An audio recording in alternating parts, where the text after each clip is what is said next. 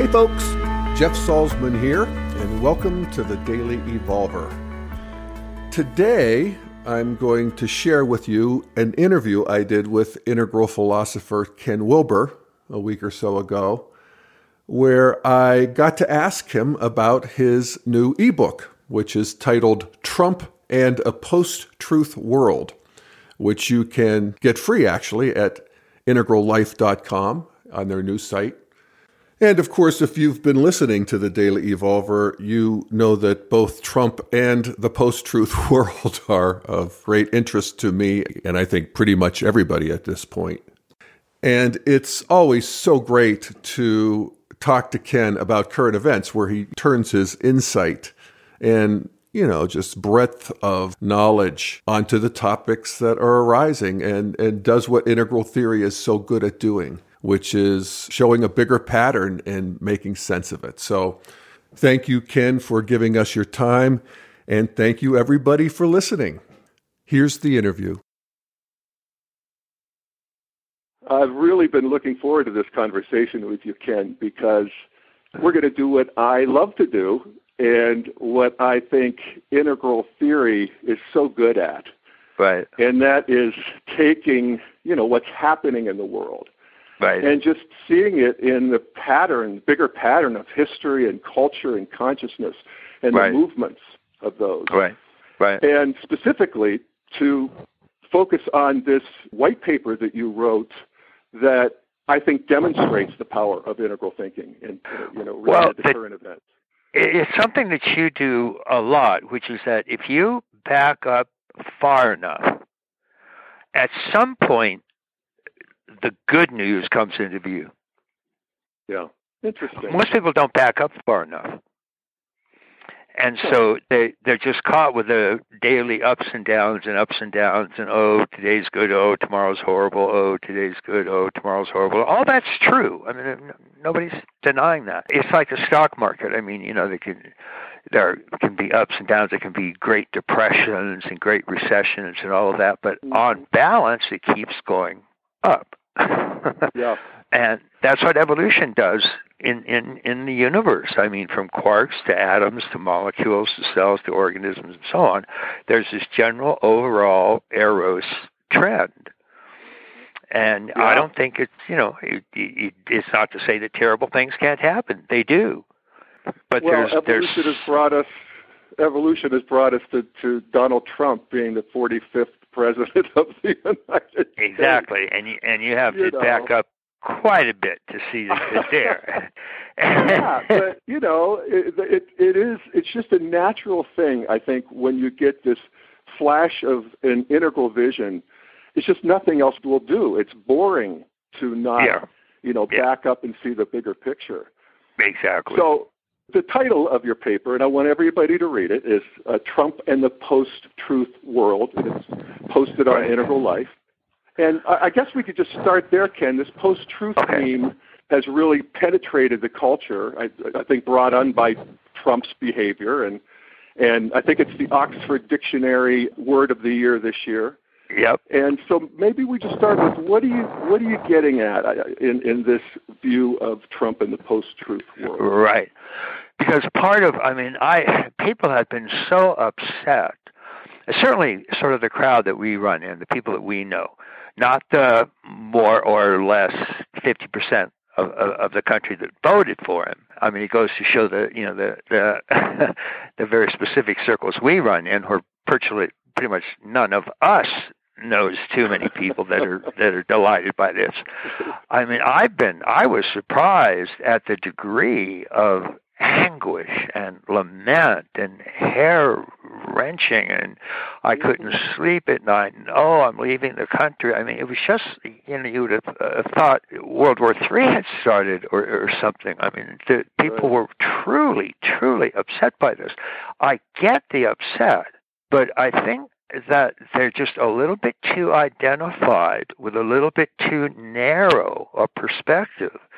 And that we need to back up just a little bit, take a little bit more integral view in order to see what's going on. And in part, the no truth aspect about it is one of the central ingredients. Turns out to be kind of a whole core of topics, and we'll get to them. And these include things like aperspectival madness and nihilism and narcissism and a culture of no truth and so on. But where we need to start here is not by looking just at the obvious points that Trump attracted. So it's common to say, for example, that he attracted white, poorly educated males, for example. And there is truth to that, but he didn't just attract that. There was some other force that was driving him to actually end up reaching out across the whole broad segment of the population. People that want to change, for example, and green, certainly. And we're just going to assume people understand the colors we're talking about, amber, orange, green, and so on. Green certainly wanted change. Trump got 68% of the people that said they wanted change.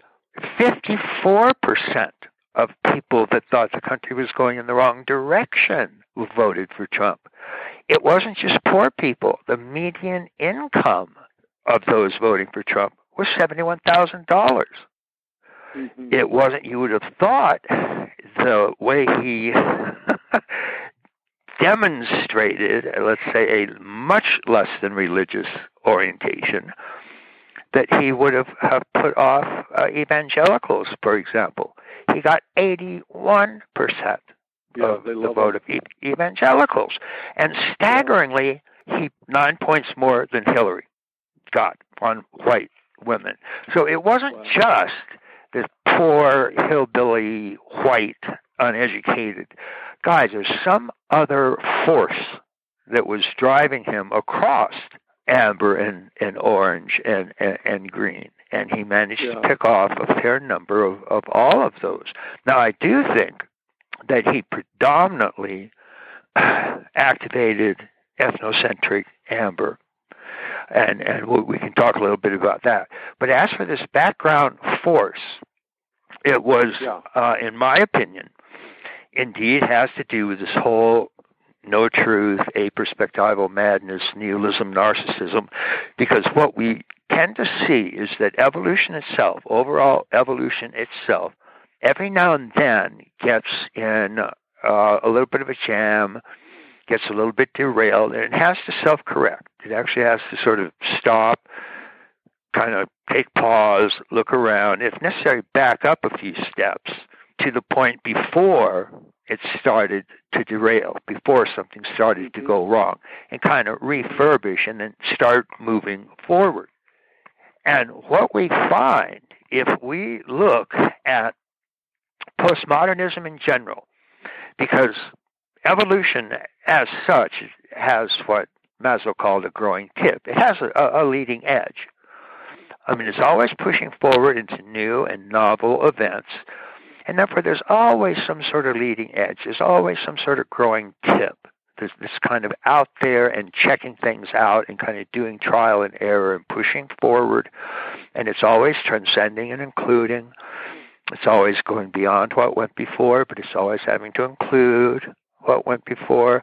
And if it does that, then it introduces its own bit of novelty, and therefore it continues to unfold, as it has for some 14 billion years. Yeah. So the problem here, though, the leading edge for the past around 50 years, certainly since right around the 60s, has been green. And green is the stage of development that's known, there are several dozen developmental models. They all recognize green. It's referred to as pluralistic or relativistic or individualistic or human bond, early self-actualization, egalitarian, multiculturalism. In general, it's postmodern.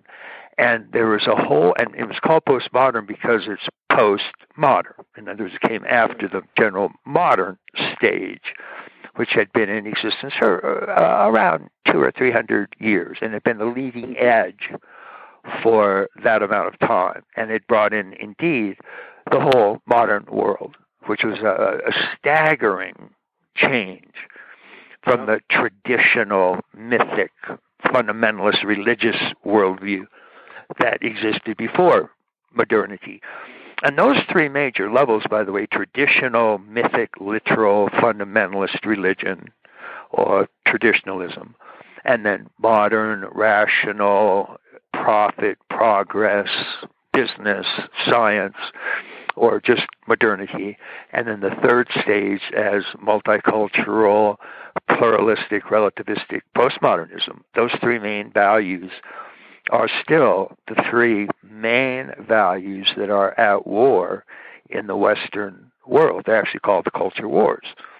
And the culture wars are indeed a battle between traditional mythic religion and modern, rational, scientific individual freedom and postmodern, pluralistic, human bond, group equality, egalitarianism.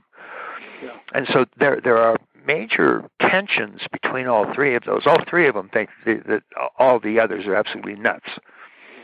So we had this leading edge of green, and it started off great. It was involved in things like the civil rights movement, worldwide environmentalism, personal and professional feminism, a real drive to inclusion and anti-marginalization.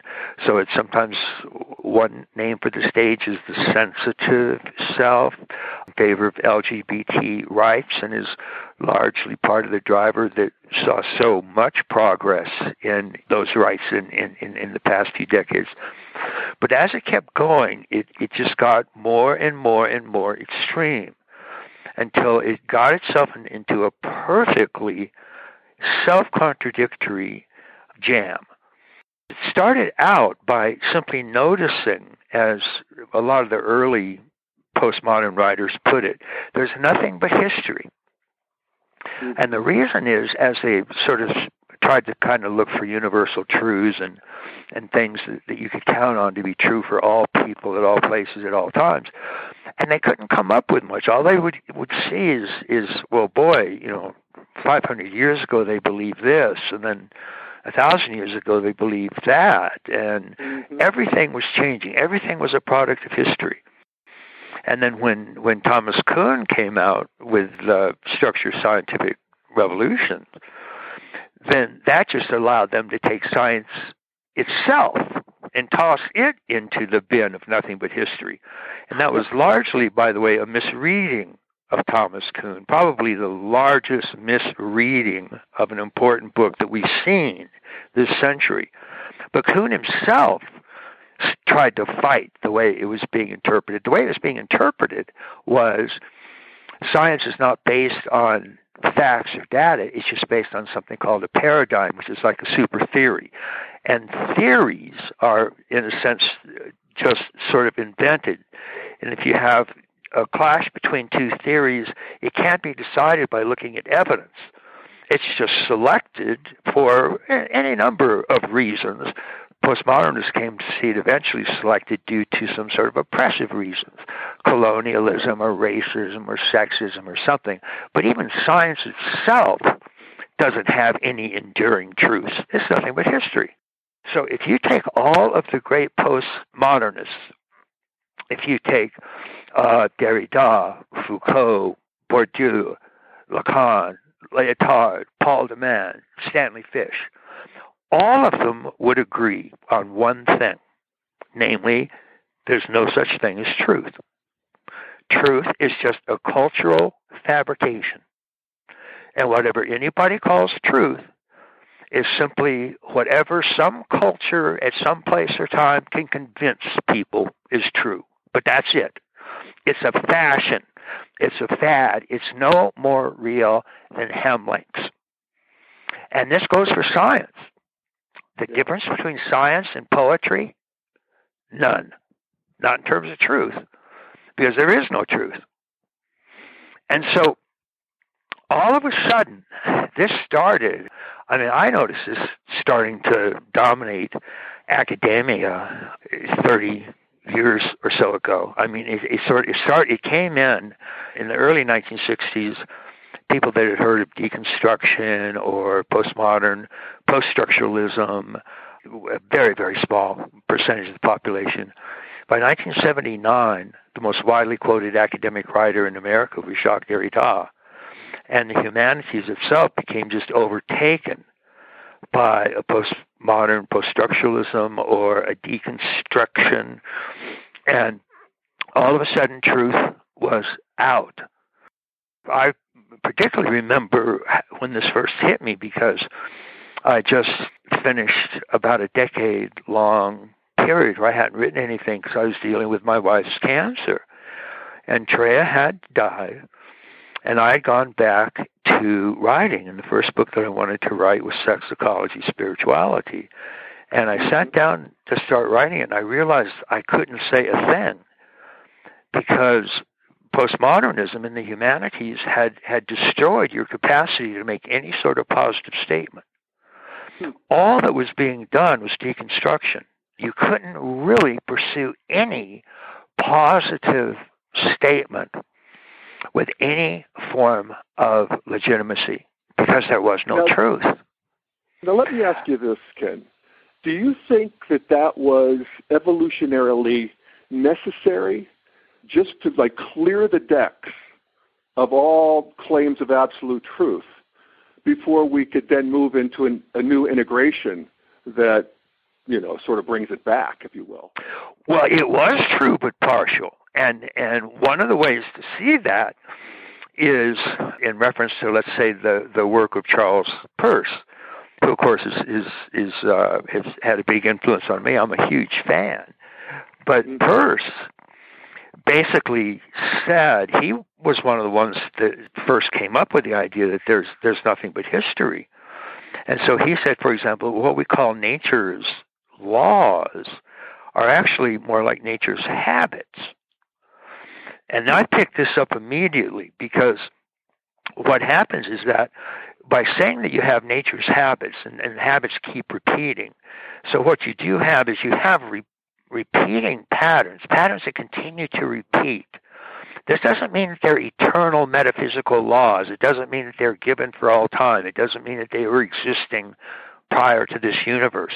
But as this universe emerged and started to unfold, certain patterns kept repeating. And they had to, or else it would have just been chaos after chaos after chaos. But quarks, for example, came together to form atoms. And those atoms became a habitual pattern, and they were repeated. And then atoms came together to form molecules. Those became habitual patterns that repeated. And so those were not rigid laws, or as the scholastics would put it, ideas in the mind of God. You don't need that kind of explanatory power. But what Peirce did was reinterpret basically by saying there's nothing but evolution. And we can start to see the truth to that, but then you have to be very, very careful about what you mean by that. Because clearly, even though evolution is a habitual pattern, some of these patterns have been so habitual, they haven't changed in 14 billion years. Atoms are still here. Molecules are still here. Those are very enduring patterns. And so given that, those patterns become anchors of enduring truth. Now, of course, it as David Hume sort of pointed out, and most philosophers say, yeah, okay, there's no way around that. He pointed out the fact that something happens, 1,000 times in a row doesn't guarantee it's going to happen tomorrow. The fact that the sun's come up every day for millions of years doesn't mean it's going to come up tomorrow. No, it doesn't, of course. But that's true whether you have, quote, laws or habits. So we acknowledge that. But in the meantime, we track habits. Habits become a grounding for our truth. And now, it turns out, of course, that the postmodernists, although they made all these claims of saying, for example, that because there's nothing but history and there is no truth, and I'll point out there was one slight minority alternative view to postmodernism, And that's also one of the paths that I've taken. I'll come back to what that is in a moment. But just using Peirce's notion, for example, that all of evolution is a habitual unfolding. And he talked about love evolution as the evolution driving forward towards greater and greater wholeness, and then an overall generative evolution itself. And all of these were habitual patterns that nature had settled into and that we could therefore depend upon. Now, postmodernism, this is where it started to get extreme. So it started to say, okay, there is no truth. That means there are no universal truths. So all knowledge is contextual. All knowledge is constructed. There is no perspective that's superior.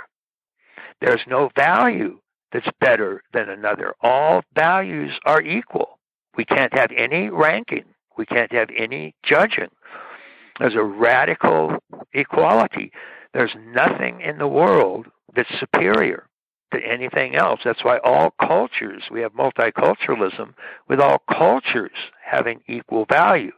I ended up calling this overall view, as we'll see in a moment, it's self-contradictory. But the overall view is what I called aperspectival madness. That there's no perspective is better in any way than any other perspective. Every culture is fully evolved. Every culture is perfectly evolved for its time and place. It's completely adequately evolved for exactly what it needs to do. There's certainly no culture that's better for what needs to be done there. Right. So, unfortunately, the postmodernists, in fact, believed none of that. And this is why they became so profoundly contradictory. They maintained that there was no universal truth, but they believed that was a universal truth. They maintained that there's nothing that's constant, no transcultural truth. And yet they maintain that all knowledge is contextual, all knowledge is interpretive. It's not universally true, it's interpretive. All knowledge is not given, it's constructed. No perspective is better than another. And yet all of those things are true for all people, in all places, at all time. Universally. So the postmodernists get all of their universal truths all over the place. And their universal truths deny truth to absolutely every alternative approach in existence.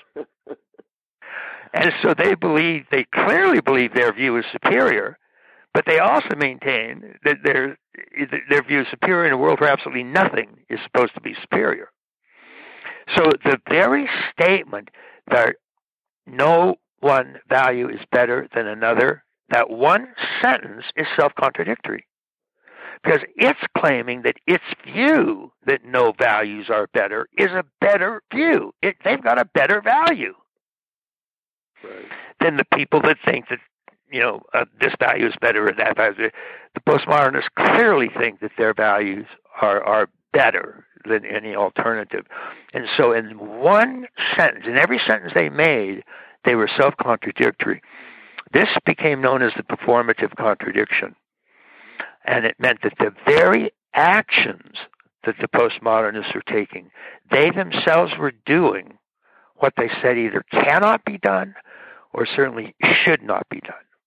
And yet they themselves were doing it in every sentence that they made. And the point is, for a leading edge cannot be radically self-contradictory, or it can't lead. Because a self-contradiction says, do this, no, that's wrong. Do this, oh, that's wrong. No, do this, no, that's wrong. If evolution tries to go forward with a performative contradiction, it jams. It simply can't go forward. It can't act on that principle. And if your leading edge is a performative contradiction, your evolution stops. And that's been the problem with the whole extreme version of postmodern, post-structuralism, deconstruction, and the extreme green perspective. And this is what we call the mean green meme, because it's very nasty, and if you disagree with it, it can become brutal. And this sometimes surprises people because green is always claiming to be all-inclusive and all-caring and so on. But green hates orange. It absolutely cannot stand amber. It loathes second tier, and yet it claims it's all-inclusive. So they also, if you have a perspectival madness, if no value is better than another, except your value that claims that no values are better than another. If you have that, it's really another name for nihilism. And in a world of nihilism, the only guide that you have left is your own narcissism, because you're not allowed to have universal values that you try to follow. Because anytime you say you have a universal value, postmodernism is right on hand saying, oh, you believe that value. Okay, why don't you believe this other value? You're oppressing that other value. You're just trying to take your value and force it down everybody else's throat. That's what you mean by universal value. You, sir, are an oppressor. You, sir, are enslaving people. You are exactly the cause of everything that's gone wrong in history, and you ought to be ashamed of yourself. And they fundamentally believe that, even though they themselves are doing the same thing when they make that statement.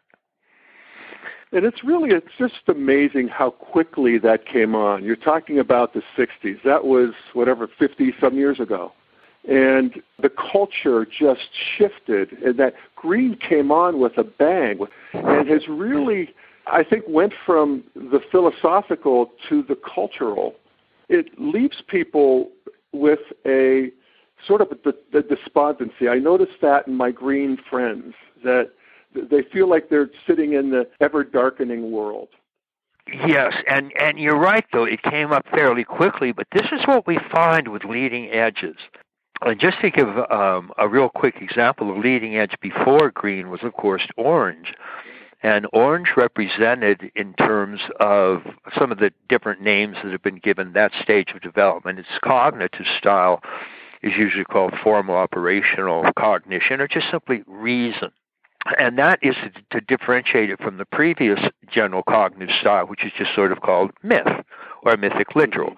So a mythic literal cognition, for example, will believe that everything that the Bible says is true, that Lot's wife really was turned into a sack of salt, that God really did rain locusts down on the Egyptians and kill every one of the Egyptian male firstborn kids. That's mythic thinking.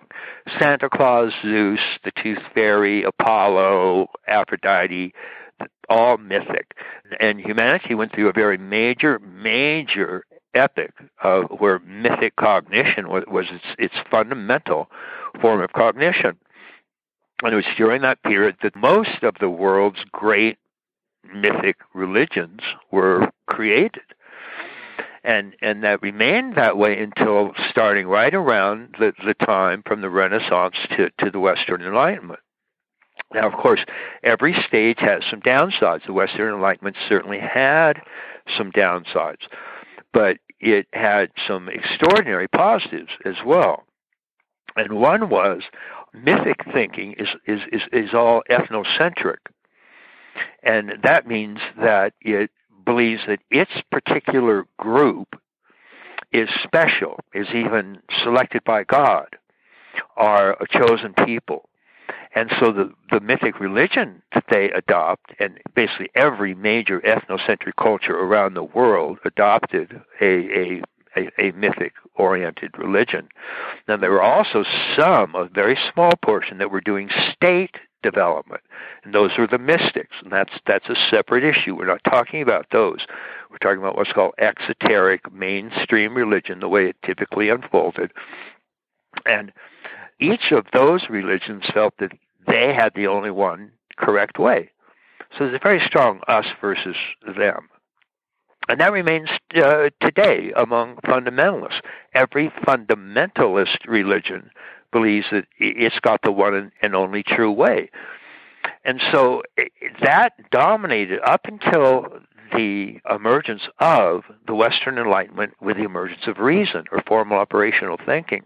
It's also sometimes called achievement, progress, profit, because in the sense of its sort of business mentality, driven by a scientific understanding, not a mythic revelation where simply somebody, a prophet or somebody who is apparently close to the divine being would hear something that the divine being was saying and they would translate it downward, and that was the source of what was fundamentally true and to be believed.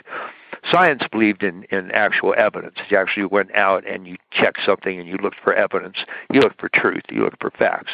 And this determined what was knowledge versus what was mere opinion. And because it also had switched to reason, which was a third-person universal form of thinking, then its ethics switched from ethnocentric, which is my group and my group alone is right, to world-centric, which is all people are to be treated fairly, regardless of race, color, sex, or creed. And so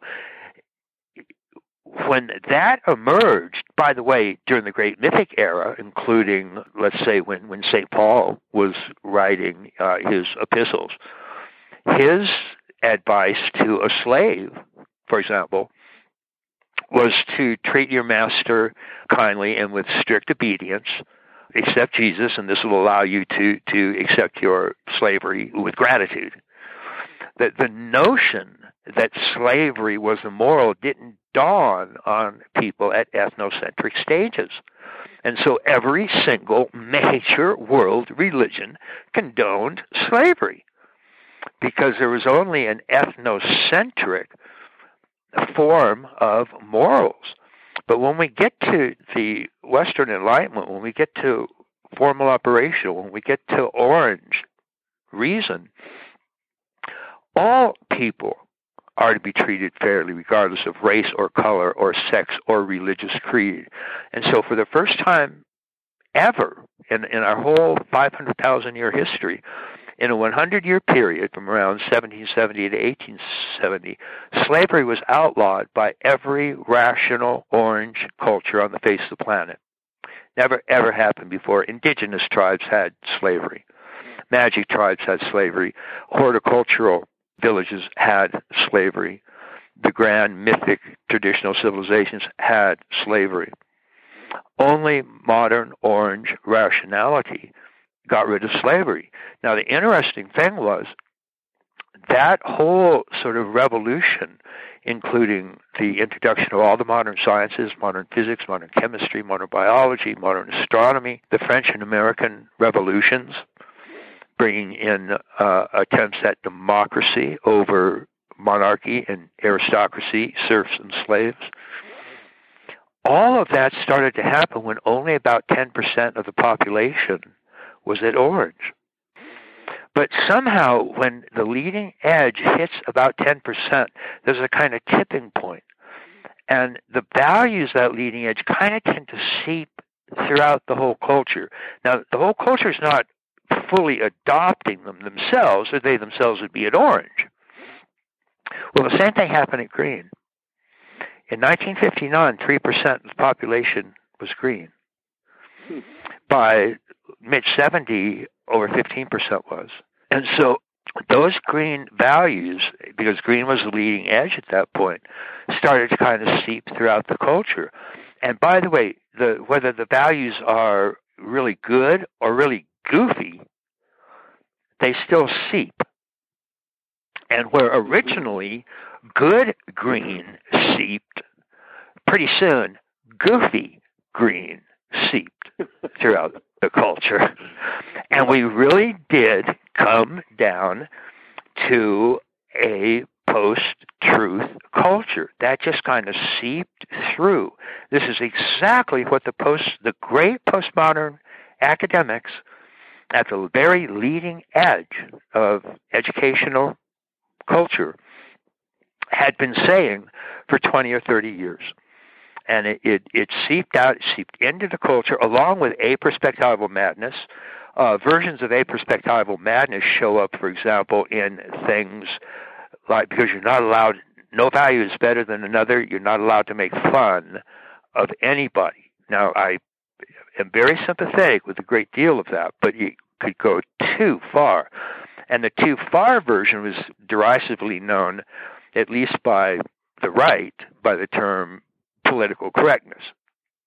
Yeah. But it got so bad, political correctness got so bad, particularly on college campuses, that some of the very, very greatest comedians in America categorically refused to do shows on college campuses anymore. Chris Rock, probably the funniest person in America, Jerry Seinfeld, the most successful television comedian in history, they both refuse to do college campuses anymore. They say they won't play there because you can't laugh at anything. That's a perspectival madness gone emotionally berserk. Pretty soon there were around 7 major protected groups. One was African American, one was women, one was the LGBT community, then Latinos, then disabled, and then was added Muslims. So a true politically correct person would not say, for example, Islamic terrorism. They wouldn't even use that phrase. That wasn't allowed. And so the point was what that was doing, and the reason that we got this huge bifurcation is that it left out exactly that one class you're talking about, which happened to be a little over 50% of the population. Yeah, still the majority. Exactly. And that's the problem that we've got in this culture, is that we are not, because leaving out that group, and we can do it largely because we just point at them and say they're white. But inherent in the judgment that Green makes about that white group, because clearly they don't make fun of whites, particularly if they fall into one of the other protected categories, if they're white disabled or white transgender or any of that. Right. But what it means is that we have this huge fragmentation between the ethnocentric, traditional, and modern and postmodern. The part of what the lesson that's really happening here is that because one of the first things the leading edge is supposed to do is it's supposed to help, even though the leading edge will think that it itself has got the sort of one true way, what it's supposed to do in its capacity for leadership is to be leader for all of these groups. You can't have a culture going forward that has internal rifts where the major stages of development don't just disagree with each other, but aggressively are at war with each other. Yeah, it seems to me that that Integral could help us to make some differentiations here, because clearly there are Trump supporters, you pointed it out, that are very successful in the modern world. And there are people from really all over the spectrum, but there's something in common, a particular line of development, a self-sense that is at the ethnocentric, while there are other sort of lines of development could be higher. Or how do you see that? Well, there are two things in terms of what was driving Trump. One, in terms of, there is a fairly sharp line between ethnocentric amber and world-centric orange and green. And it's just that. It's the difference between ethnocentric and world-centric. And so ethnocentric is, of course, that group that thinks that its particular group is the only really worthwhile group, that all others are goofy, silly, wrong, or elite, or nasty, or mean, or whatever they are. They're not my people. There's a very strong us versus them attitude. And that makes it extremely difficult to, these are people that, for example, are going to have a great deal of, it busts their hearts, but they're going to have a great deal of trouble, for example, with something like global warming, because they don't think world-centrically. That it's just not part of their cognitive capacity, or as Keegan would put it, over their heads. And so that break is also the break that separates, for example, religions and keeps them either at a fundamentalist level of, I've got the one and only true way, and all these other religions are demonic. They're literally, you're going to burn in hell forever if you believe that. You cannot get a fundamentalist Pentecostal to say, yes, I agree, a Hindu can go to the same heaven I can. It's just not going to happen. And with 60 to 70% of the whole worldwide population at ethnocentric or lower, the vast majority of them believing in a fundamentalist religion of one sort or another, the possibility of anything even vaguely resembling world peace or even human solidarity with people at those stances is zero. It's absolutely zero. And that's what makes ethnocentric. If you have to put your finger on one problem area, that's probably the key interior left-hand crisis point in the world today. When you at least get up to world-centric, whether it's orange or green or any of all the higher stages or levels are world-centric, some in quite different ways. So orange, for example, again, attempts to treat all people fairly regardless of race, color, sex, or creed, and this is what the Constitution of the United States was founded on, and so on. And that really emphasizes freedom. And so the original left party, the original, quote, Democrats, came from orange, and their primary value was indeed freedom. And then the primary political party that they were moving against was the traditionalists, or what was known as the right, and they believed in special treatment for their chosen group, namely their particular religion with their particular God and their one and only true way to salvation. This is exactly what the world-centric, modern, quote, liberal left came to fight. And those were the two main parties until really starting in around the 60s, when Greens started to emerge. And when that happened, then we got two different wings to both of these parties. So the progressives, the left, because indeed they were progressive, they tended to move with evolution. So a large number of originally orange leftists became green leftists. Now, green shared the world-centric notion with orange. I mean, they felt that they wanted to treat all people fairly. They didn't want to marginalize anybody, and so on. And even though they would end up having trouble even with things like, universal, they clearly believed that their views were universally valid, and they did believe in a universal truth, which was theirs.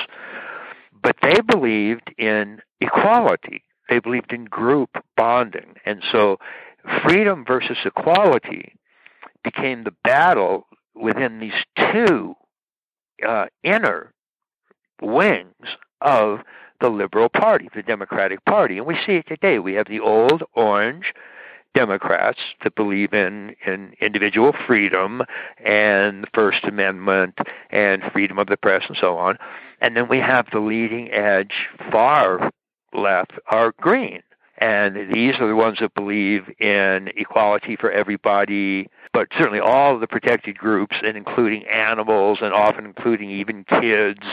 They support 5-year-old kids suing their parents for parental neglect and stuff like that.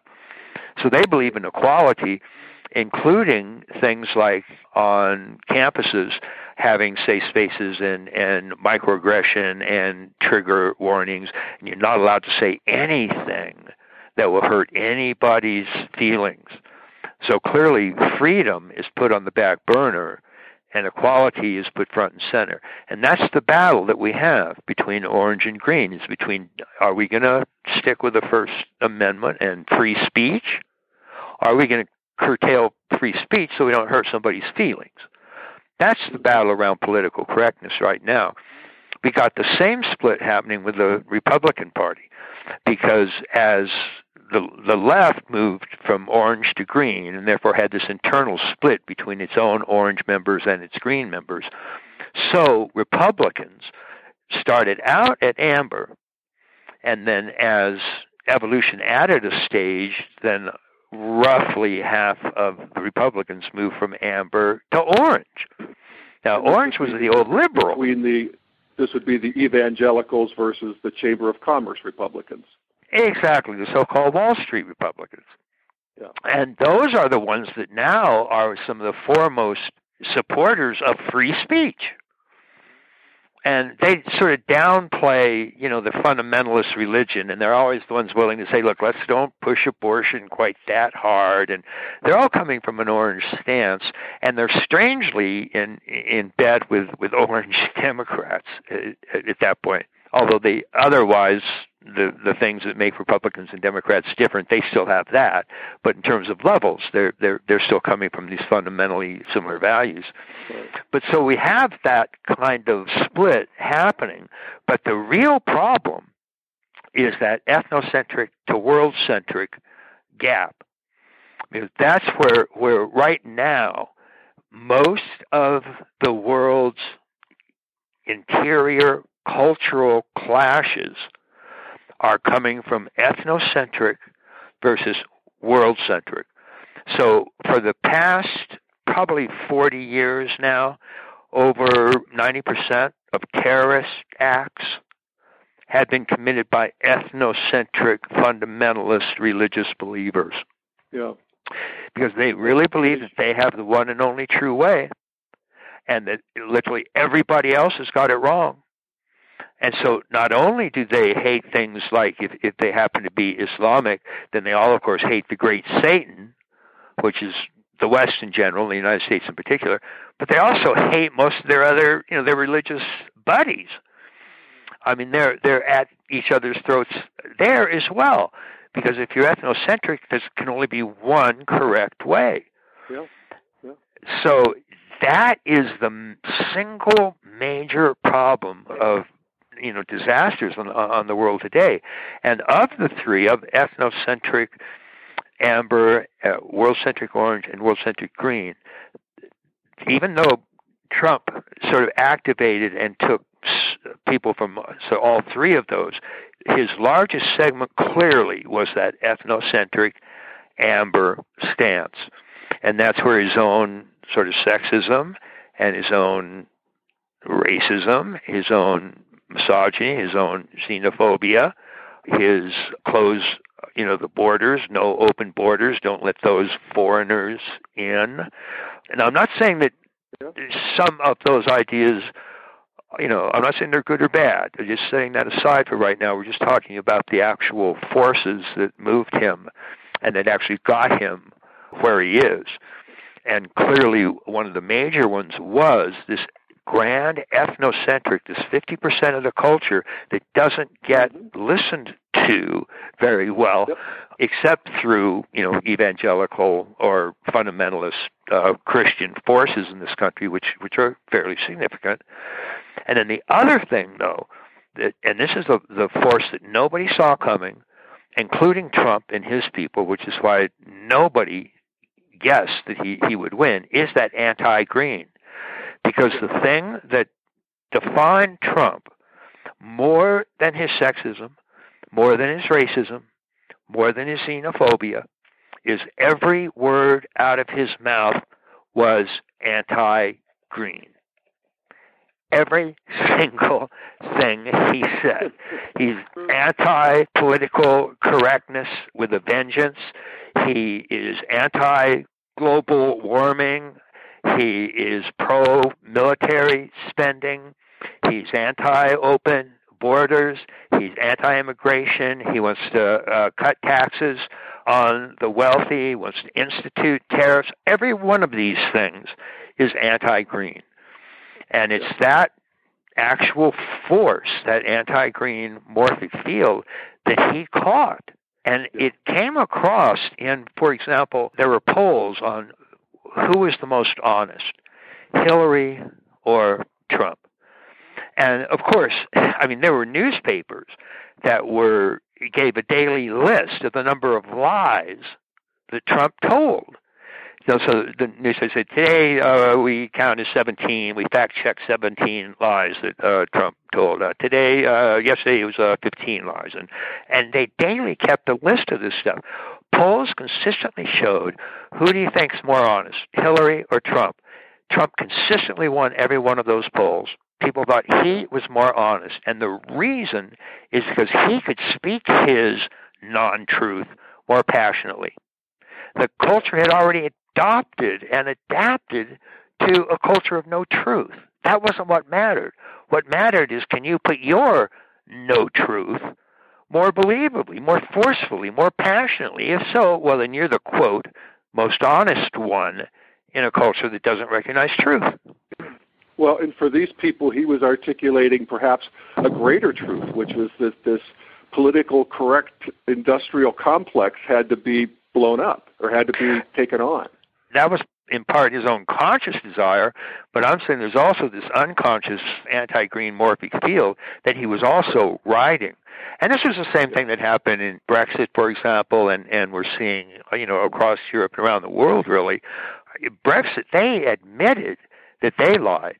People would say, well, wait a minute, they would have ads on the side of those, double-decker buses that, go around in London, and it would say something like, I can't remember exactly what these numbers are, but it would be something like 360,000 euros per week is being spent by Britain to be part of the EU. We're going to take all of that and put it on national health services. And everybody who looked at that knew that both of those were false. It was nothing near that number. It was like Trump saying, I'm going to save $380 million on prescription drugs, when the whole prescription drug program in this country cost $78 million. So, but it just, it was so who cares? Facts don't matter. Facts are completely fashion. They're just hem links. They're, science, poetry, fiction, nonfiction, no difference. There's no truth. It's all a perspectival madness, and that's sunk into this culture. And unfortunately, once you get in, it's extremely hard to get out of that, because the only thing normally that would let you out of that is to present truth, so-called truth to power. But if there is no truth, you've got nothing to present. Speaking of the morphogenic field, we're ready for a new backlash against that, right? Exactly. Where do we go from here? Exactly. What's next? Yeah, and I think I had sort of suggested there were at least two.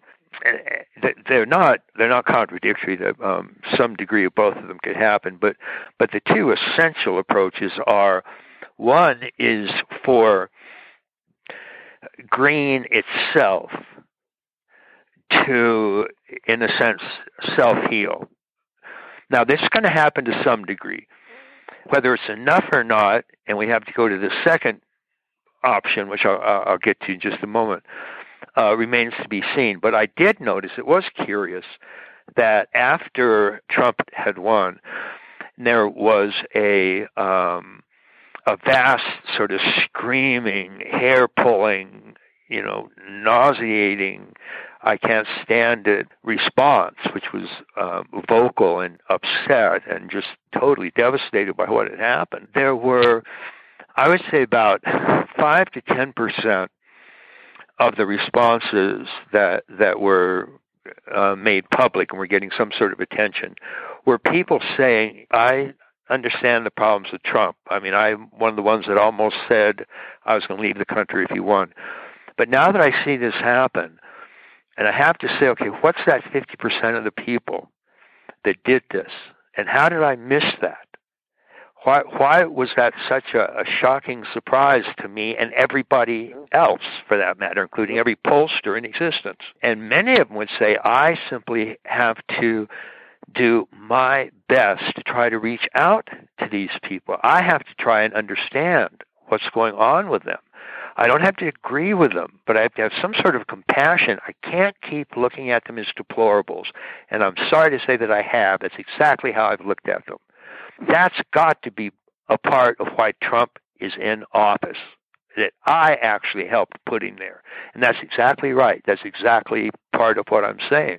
And this, 5 to 10% of the people that I heard saying it, I could tell they were genuine. They were sincere. They were shocked. They were, I can't believe, that I did that and that I missed it and that I didn't see how my very actions were ones that were going to put Trump in, because we're just not listening to half of the people of this country. How could that possibly happen?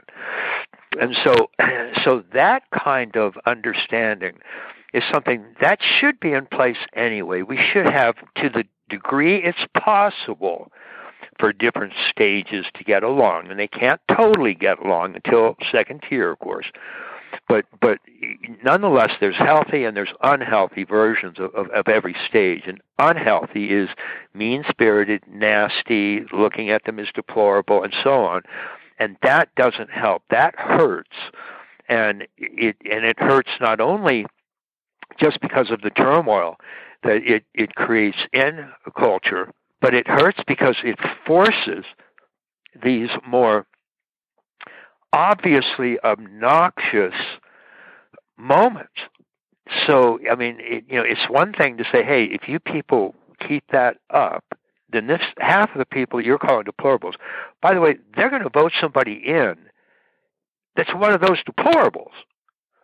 And that deplorable is going to start making laws that govern you. So just keep it up, buddy, and see what you get. Well, they did, and this is what they got, and it's going to hurt. I'm by no means arguing that it's a good thing that Trump is in. I am arguing that this is one of the main causes of it, and that the orange and green, quote, elites that had looked down on all of these racist, sexist, homophobic, xenophobic, misogynistic, all of that West Virginia hillbilly, mentality with that kind of mean-spirited lack of care and concern, that attitude itself is immediately and partially responsible for putting Trump into office.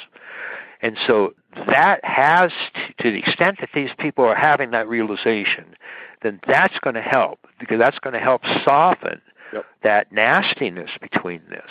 And that, of course, is what evolution is trying to do. I mean, it's trying to find a sturdier foundation that it can move forward. So hopefully something like that will start to happen to some degree. If it just continues, then it's just going to continue to alienate these groups, and we're going to get more of this kind of stuff as the leading edge continues to jam. Because remember, all of those attitudes are driven by that performative contradiction of aperspectival madness. It's one of the very high quality that Green has, is this capacity for multiculturalism. That's not something that a human being is born with. That's the product of 6 major stages of development. It's a very high achievement. But if you're going to use the broken form of that, if you're going to use the unhealthy form of that, and you're at the leading edge of evolution yourself, you are the leading edge, and you're taking one of its higher qualities and breaking it and giving us this unhealthy version that, as a leading edge, it's going to jam. It's not going to work. It's going to quit.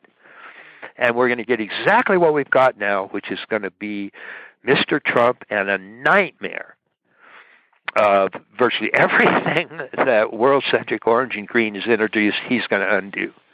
And it's going to be horrifying. I mean, I don't even want to think about global warming 4 years from now. So, and not to mention the whole cabinet he's putting in is just it's unbelievable. But that's what we get for that for that kind of approach to this. So the other option is, if Green can't self-heal, and I think one of the really core things that's going to have to happen for that is Green has got to understand the difference between dominator hierarchies and growth hierarchies. This has been one of the absolutely crucial disasters that came in the wake of green almost from the beginning is that it didn't, again, good reasons, honorable reasons. This is a very high stage of development. It's smarter than orange. So it gets up there and it says, okay, we don't want to rank people unfairly. Unfortunately, it just stopped as we don't want to rank people. It makes judgments, but then it claims that all judgments are bad or all ranking is bad. And the ranking that it has is actually a growth hierarchy. So it ranks world-centric is better than ethnocentric is better than narcissistic, and that's correct, but that's an actual growth hierarchy. But they don't allow hierarchies. So they don't even have an understanding of the correct judgments that they make. They have no understanding of how they got that, and that allows them to just keep making judgments without any understanding of why they're doing it, and that's why they end up with this whole political correctness extremist nightmare, because they don't understand how to make judgments based on developmental depth, and that's just a huge problem. So they just completely devastated developmental psychology when they came into the universities, and departments everywhere closed, even though developmental psychology is the only discipline that shows us how to grow out of prejudice. Mm-hmm. Because dominator hierarchies are only used by people on low levels of growth hierarchies. Somebody at a world-centric level of a growth hierarchy doesn't use a dominator hierarchy. It's immoral. Right. So it just doesn't happen. Somebody who's at an ethnocentric or egocentric stage of a growth hierarchy, they're the ones that use dominator hierarchies. They think those are exactly perfectly natural. Those are the people that had slavery all the time. Right. Those are the people that created military empires and spent their time beating the shit out of each other. Green doesn't see the difference. It thinks all hierarchies are bad, so it doesn't distinguish between dominator hierarchies like the caste system and real oppression and all of those kinds of nightmares versus growth hierarchies. And growth hierarchies are how you overcome dominator hierarchies. What they do by wiping out both of them is they wipe out how you get rid of dominator hierarchies because they don't have any growth hierarchies to get rid of them with. Right. So this realization of the reality of growth hierarchies, which is basically the evolutionary or the integral view, exactly, is the way forward. Yeah. It's got to happen, because otherwise you have no way. Not only do you have no way of getting out of dominator hierarchies, you lose your capacity for judging with wisdom. Again, the classic performative contradiction for somebody at Green is ranking is bad. Don't have any ranking, so we don't rank anything at all. But that itself is a ranking. It says not ranking is better than ranking. So I rank not ranking much higher than I rank ranking. Well, but that's ranking. Yeah. And they go, an argument I got into with one of my professors at Naropa, which is a very green, with some, I think, a lot of integral sensibilities too. But I argued that oaks grow from acorns to seedlings to saplings to oaks, right, in that order, and never any other order. And exactly. By that. I know. It's unbelievable. It's just unbelievable. And so the next thing then is, of course, the stage immediately beyond green, which is something that Clara Graves, for example, referred to as second tier. And the reason is that there was a huge jump. All of the stages at first tier, and different models give anywhere from 4 to 6 or 7 stages. But all of those, each one of them thinks that its truth and values are the only real truth and values in existence. And then when you get this leap to second tier, from green to what we call teal or centauric, Levenger called it autonomous, and then the next stage after that she called integrated. But when we jump to that, those are the first stages that think that all of the previous stages have something of significance. They're all important in their own way, if nothing else, because each of them is a stage of growth, overall human growth and development, and you can't delete any of them. Yeah. So when we get an actual second-tier culture, that's going to be a culture that is the first truly inclusive culture that we've ever had. Do you see that leading edge growing, Ken? Do you see it in the culture? I do slightly, because what most people don't realize is that virtually all of the models of psychological development that we have, and there are, at least 24 fairly well-respected ones, not to mention dozens of others. And, in integral psychology, I actually reviewed over 100 different developmental models. I actually gave charts in that book that listed all 100 of these different models. And what was interesting is the great similarity among most of them. Virtually all of those models are developed by focusing on just one or two, sometimes three at the most, of the multiple intelligences that we have. So we have maybe a dozen or so different developmental lines or multiple intelligences. And any particular model that's studying the levels of development does so using just one or two or three of these lines. So you can't have just one model that's going to cover all of those. And the way I handle it is I do integral theory is actually what's called integral meta theory. And I give a meta-analysis so that when I present sort of levels, those stand for altitude, general altitude. And the altitude is the same for all of the lines. So we have a dozen different lines, and those are all different, but each of them goes through the same basic levels of development. And I just call those altitudes. And those altitudes, without very many qualities, so they don't have like cognitive qualities or aesthetic qualities or moral qualities, those are all present in an individual line.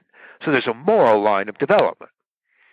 And its levels are named with sort of moral characteristics in mind. So, for example, classically there are three broad stages in Kohlberg's, which is called pre-conventional, conventional, and post-conventional.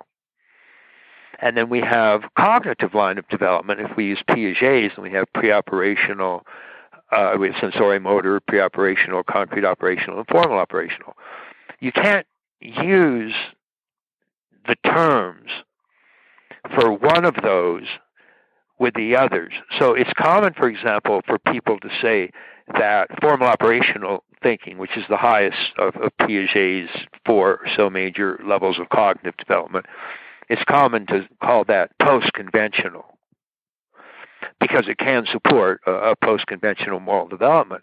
But somebody can be at formal operational cognition and have a conventional moral belief system. As a matter of fact, they can have a pre-conventional moral belief system. So formal operational isn't equal to post-conventional because you can rationally believe egocentric morals or ethnocentric morals or world-centric morals. You can be rational and value those particular values. Sure.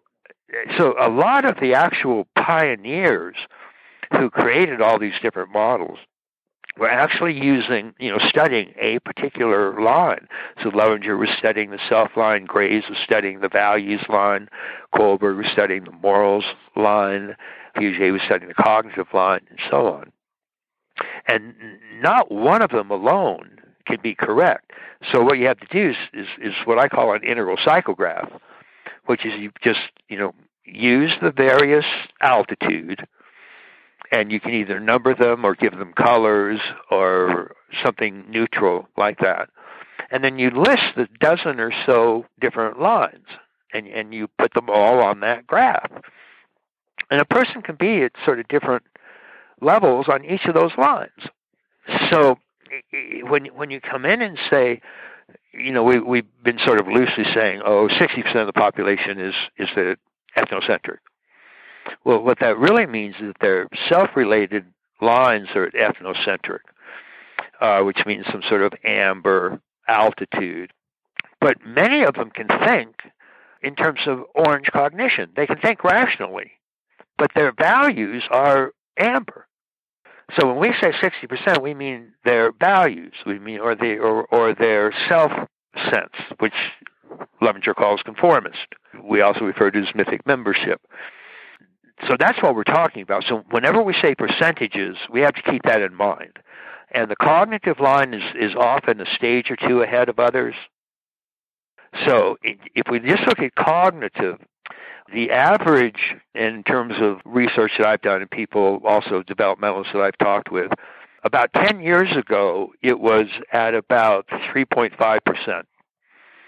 For integral, you're saying? Oh, at second tier. So spiral dynamics, for example, which just measures the values line, despite what they keep saying, 3% was at the equivalent of teal. And at turquoise, shocking, 0.5%. Not much. Several years ago, Beck had put second tier at 5%. So that's, I think, in the ballpark, it's something like that. I think over the past decade or so, it's gone up 1 or 2 points. But even at around 5 to 6%. And now also, again, this will change if you look at, for example, professors in physics at colleges. Their cognitive line, probably at least 20% of them are at second tier. That's just kind of the selection process that happens there.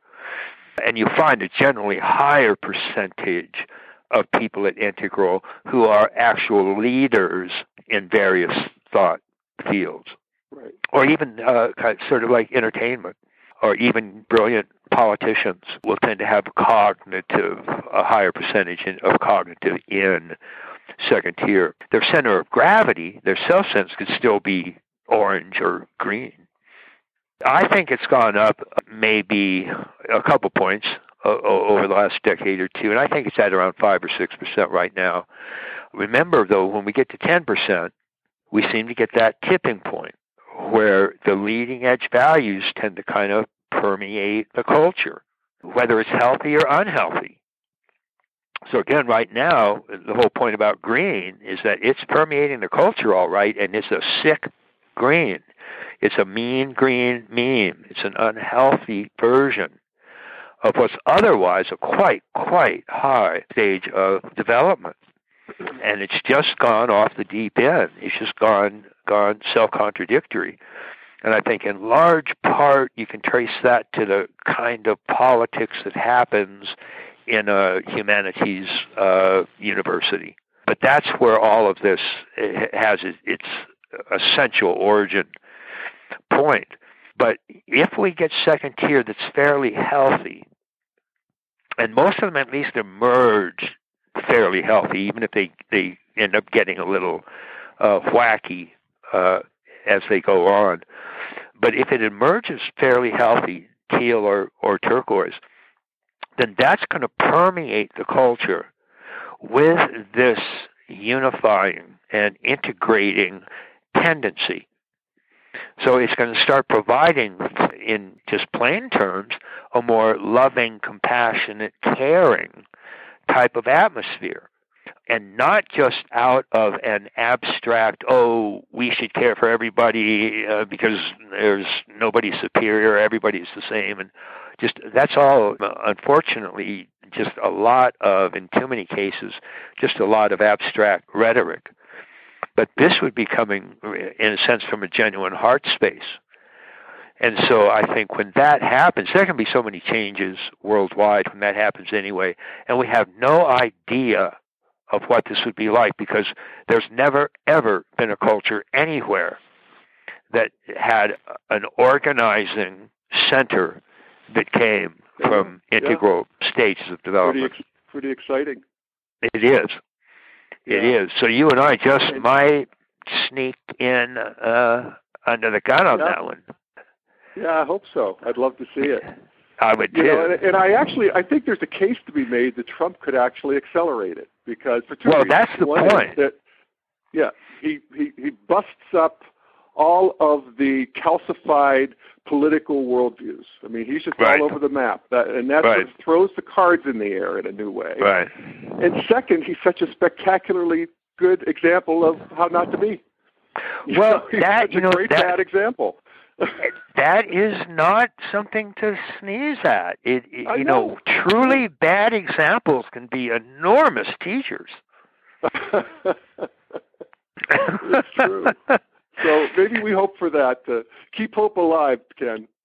Absolutely. I mean, we had seen, you know, the political system was so frozen up to that point anyway, and it was just getting more and more ridiculous that, you know, when he came by, he upended both parties. I mean, they're both scrambling for what the hell they could possibly mean now. And so that alone could be a real learning mechanism. They're all going to have to come back and say, okay, what do we really think is important? And how can we do it, by the way, with a little bit more care and love than the kind of crap that we've gotten ourselves into? That's got to be going through their minds. Yes. No, I that's the part that's exciting. It is. So gird your loins. Yes. we will move this thing forward. There it is, sir. But, thank you so much, Ken, for your amazing insight and for really the new world. We're talking about the integral world. You've done more than anybody to bring that into being, and we're all so grateful to you for that. Bless you, my friend. Bless you. Yeah. And the paper is Trump and the Post-Truth World. And I'll link to it on my site, Daily Evolver, and it's posted at integrallife.com. There you go. All right, sir. Thank you. All right. Much love, Ken. Take care. Much love, buddy. Bye-bye. Hey, folks. It's Jeff again. Thank you so much for listening, especially to you hardcores who made it all the way to the end. Good job. You can find more of Ken's stuff at kenwilber.com and Integral Life. I'm also at Integral Life, and then I have, of course, my own website where I post all kinds of things, and that's dailyevolver.com. So again, thanks for listening, and until next time, keep it integral.